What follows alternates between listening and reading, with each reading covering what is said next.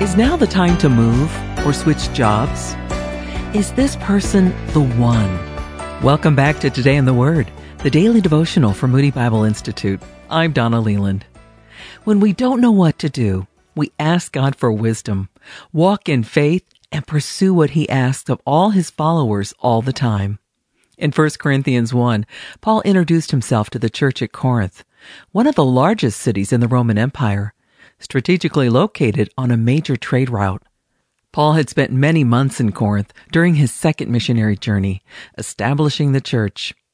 Corinth, however, was also full of sin, immorality, idolatry, and greed.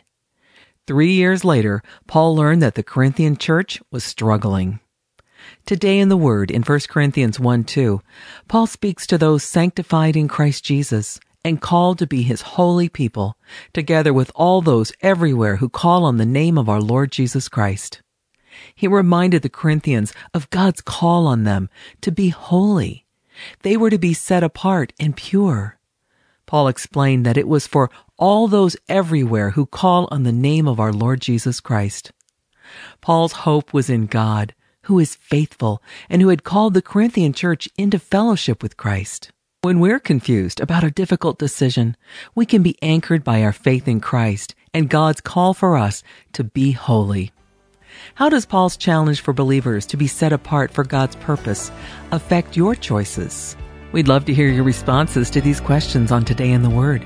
You can reach out to us. Go to todayintheword.org, todayintheword.org.